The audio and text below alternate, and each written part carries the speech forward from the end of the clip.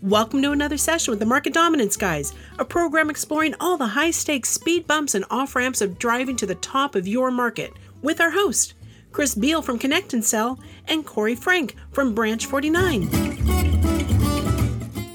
So what's the biggest challenge in sales? Today the guys have special guest Hitesh Shah, CTO and CPO of Connect and Sell.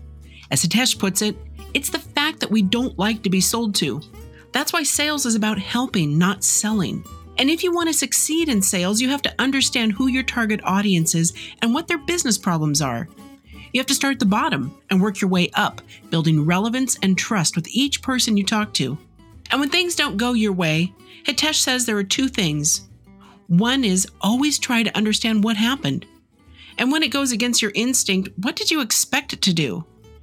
Be open to the possibility that you might have missed something.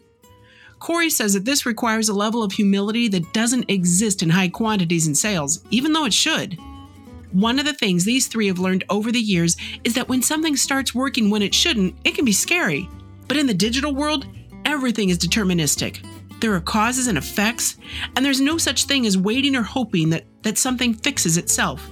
As Hitesh puts it, you have to have a childlike curiosity and naivete, especially in the digital world, where computers are deterministic.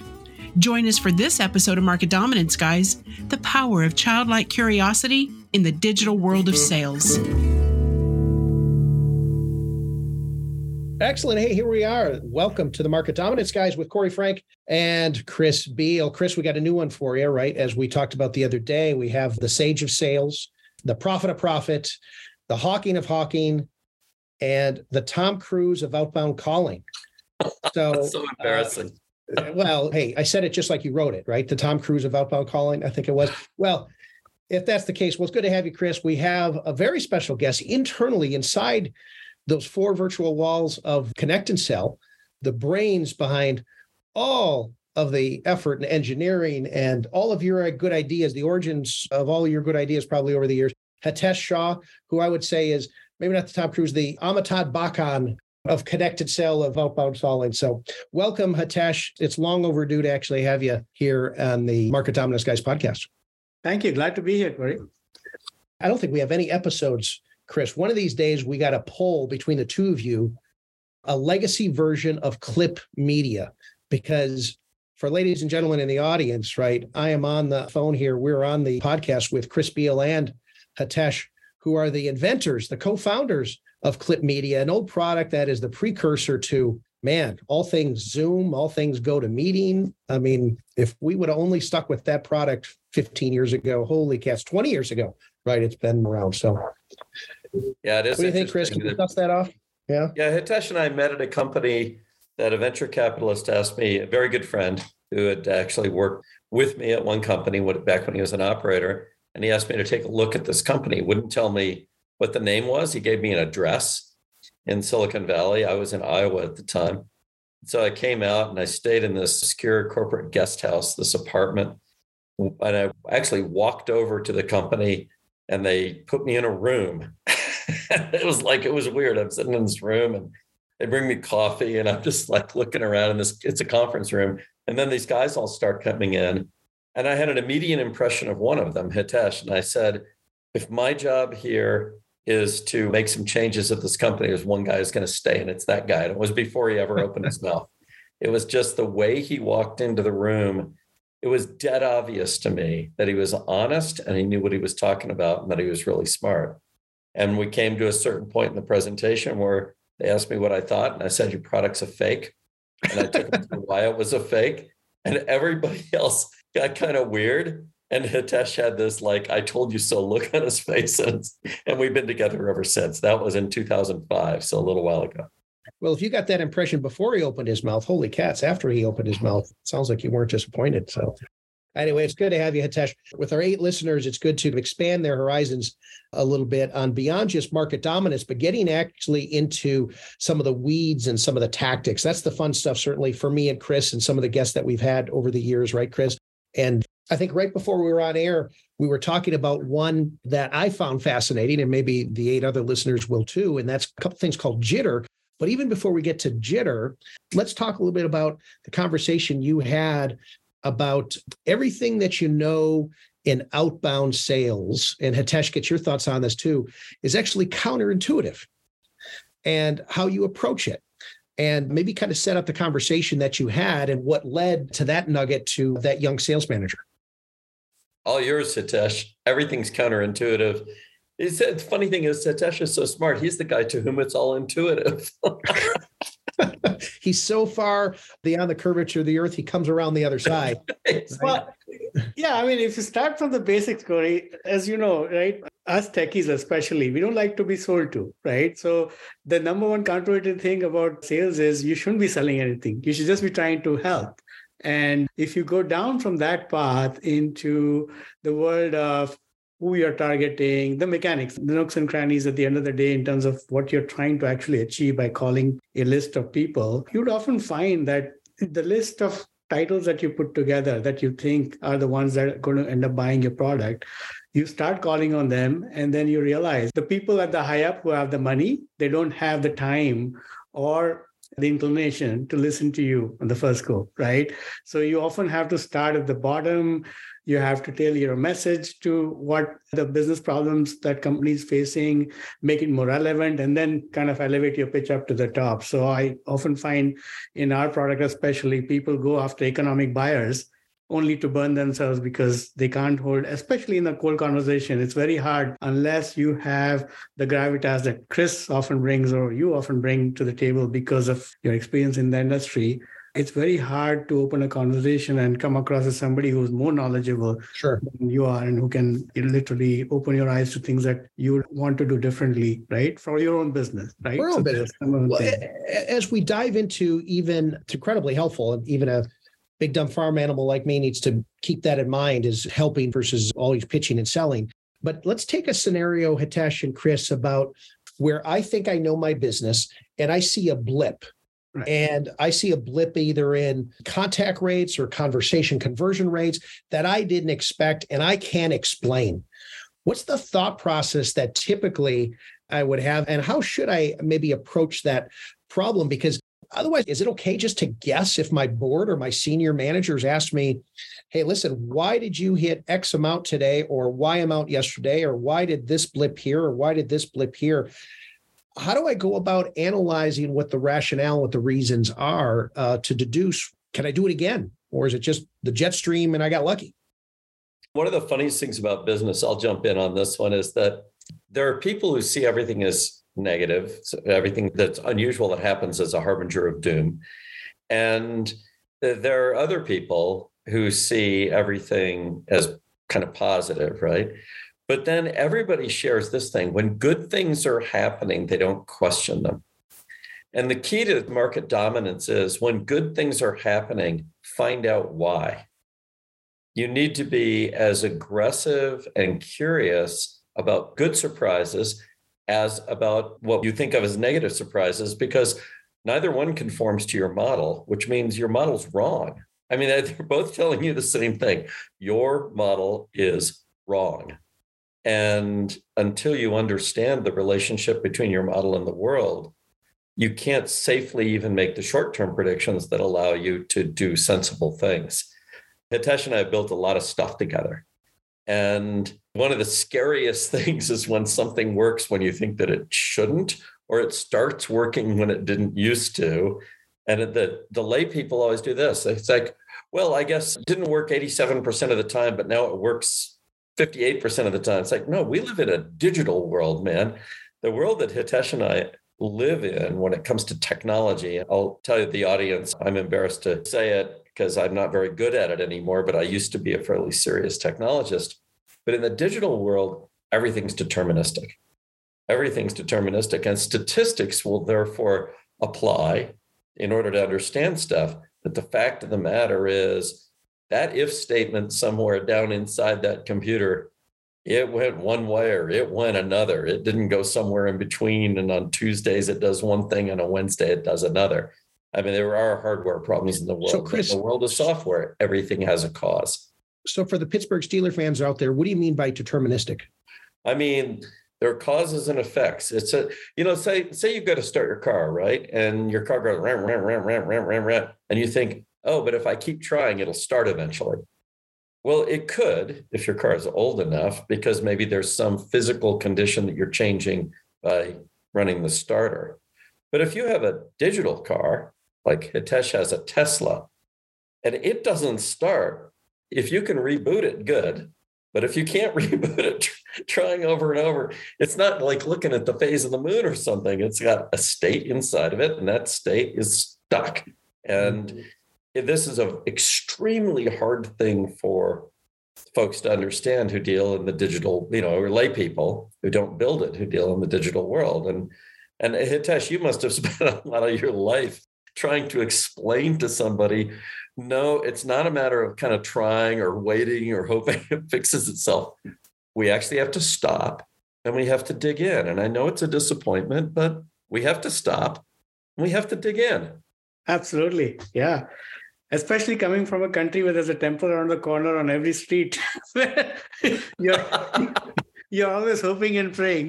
That talk about counterintuitive, Corey. That's another thing that's counterintuitive. But to Chris's point, you almost need like a childlike curiosity and naivete, right? At the end of the day, especially in the digital world, computers are deterministic because they take a specified set of instructions and then they execute them in a specified way, and they always produce a consistent outcome. This is why computers and people, right? People are funny. You never know what reaction a given action will invite.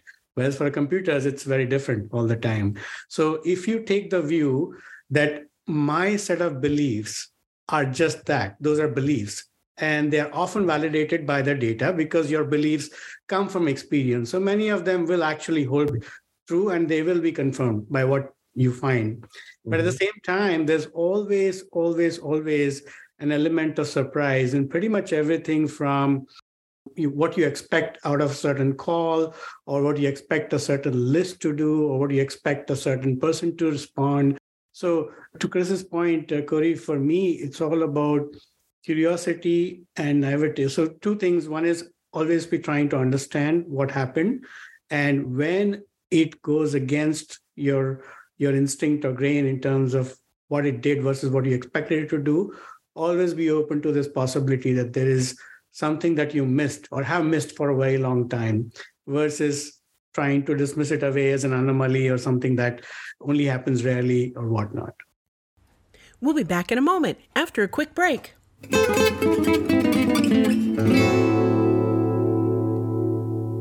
Connect and Sell. Welcome to the end of dialing as you know it. Connect and Sell's patented technology loads your best sales folks up with 8 to 10 times more live qualified conversations every day. And when we say qualified, we're talking about really qualified, like knowing what kind of cheese they like on their Impossible Whopper kind of qualified. Learn more at connectandsell.com.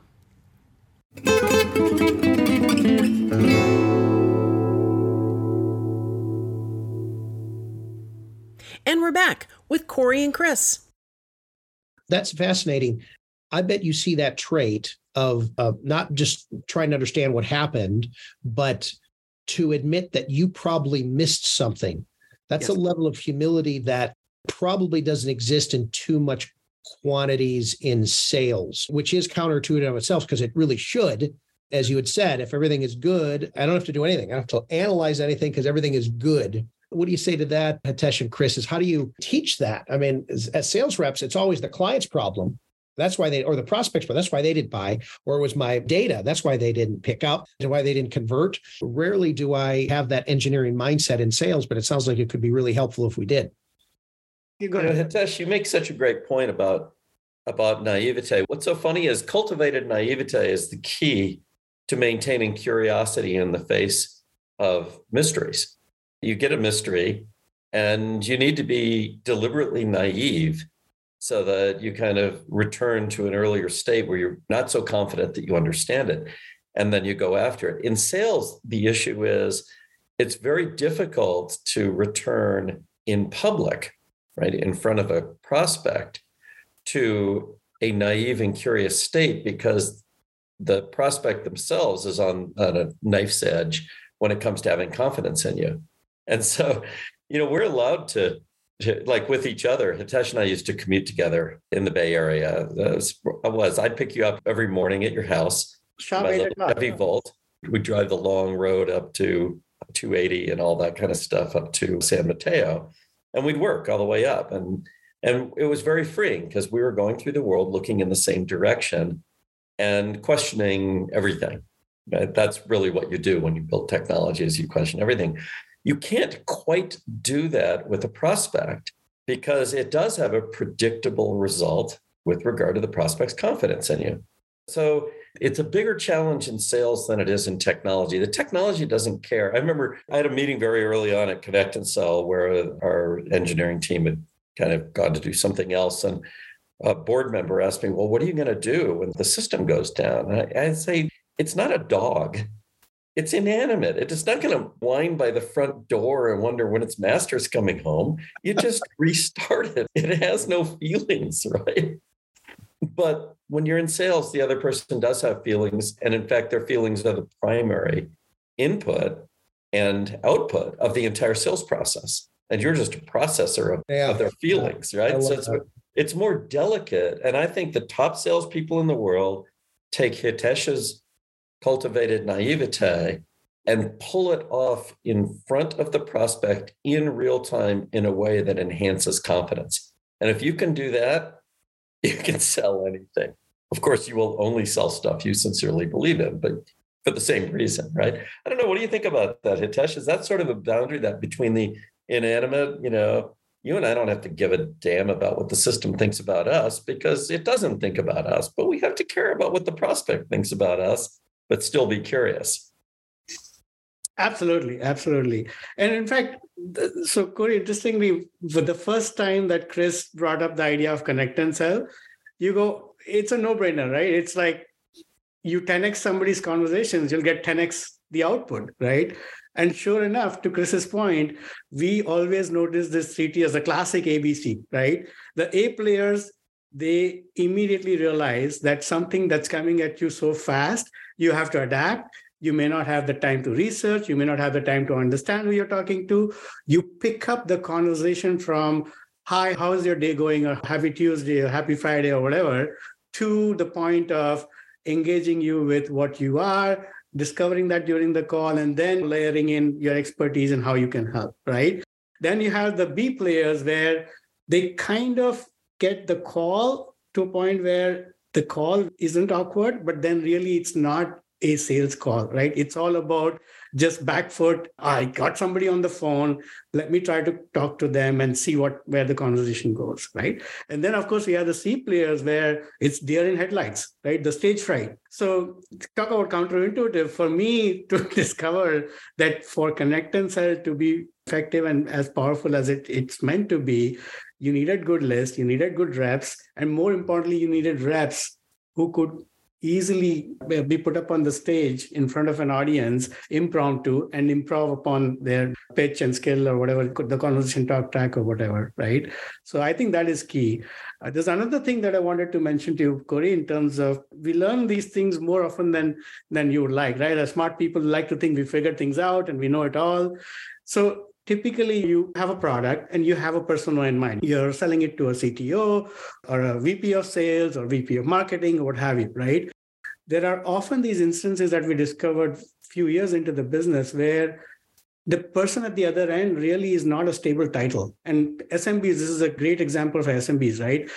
Who picks up the phone is typically not the decision maker. You have to ask for the decision maker and that becomes your contact.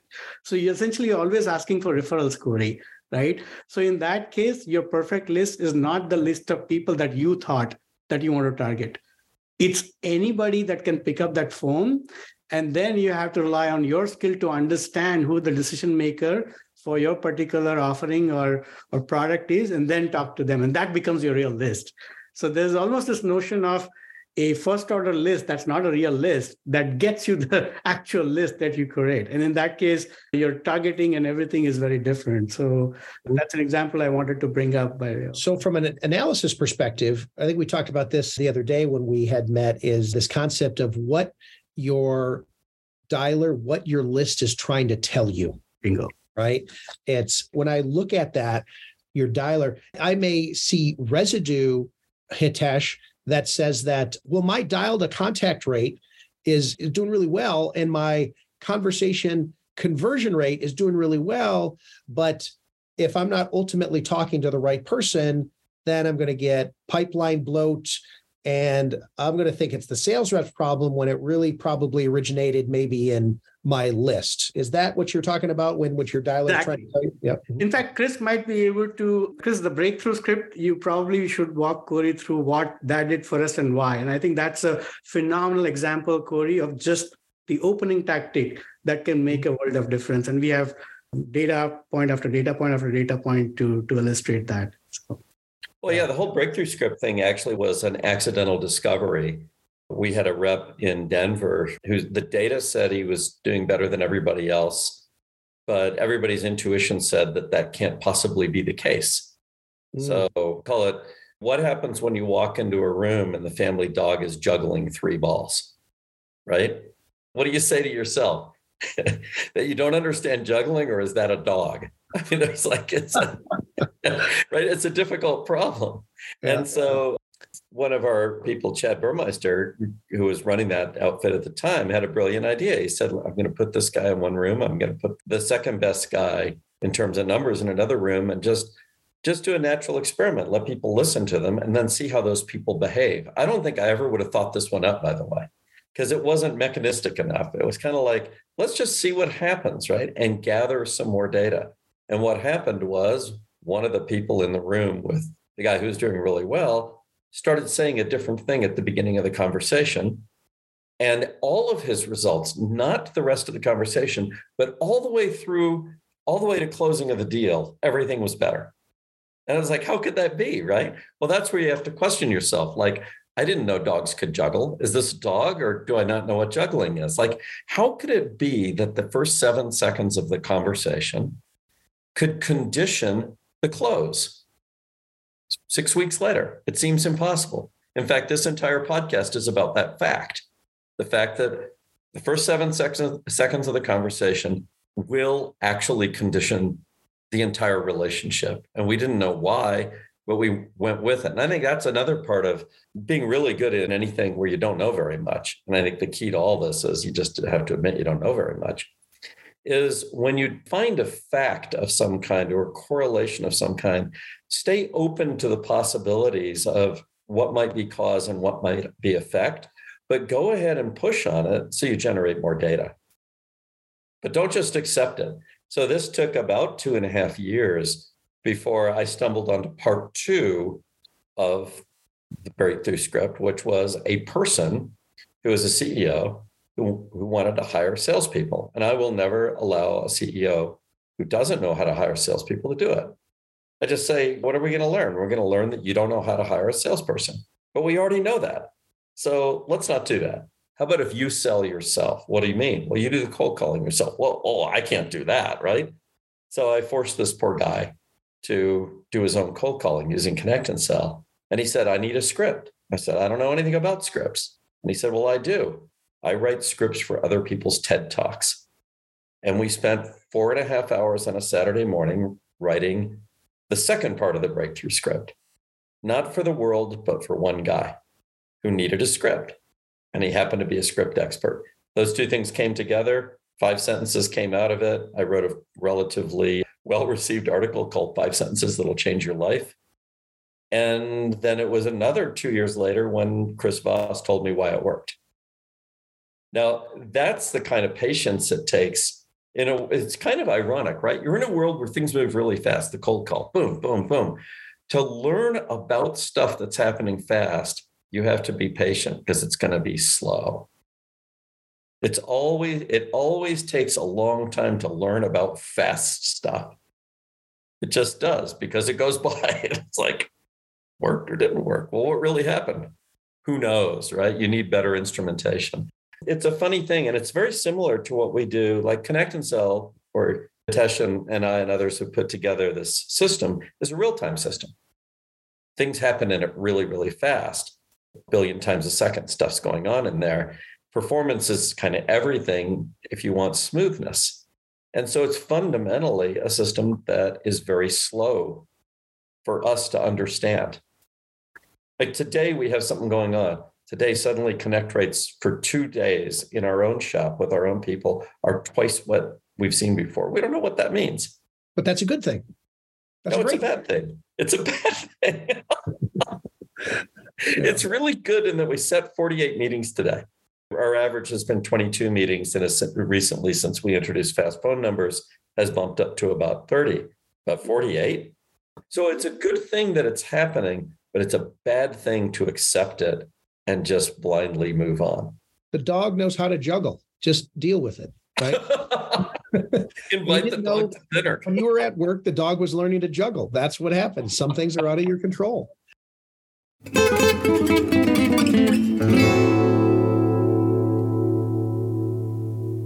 Selling a big idea to a skeptical customer, investor, or partner is one of the hardest jobs in business. So when it's time to really go big, you need to use an uncommon methodology to gain attention, frame your thoughts, and employ a successful sequencing that is fresh enough to convince others that your ideas will truly change their world.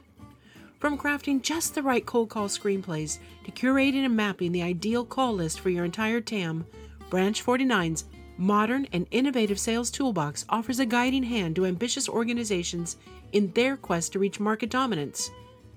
Learn more at branch49.com. Never miss an episode. Go to any of your favorite podcast venues and search for Market Dominance Guys, or go to marketdominanceguys.com and subscribe.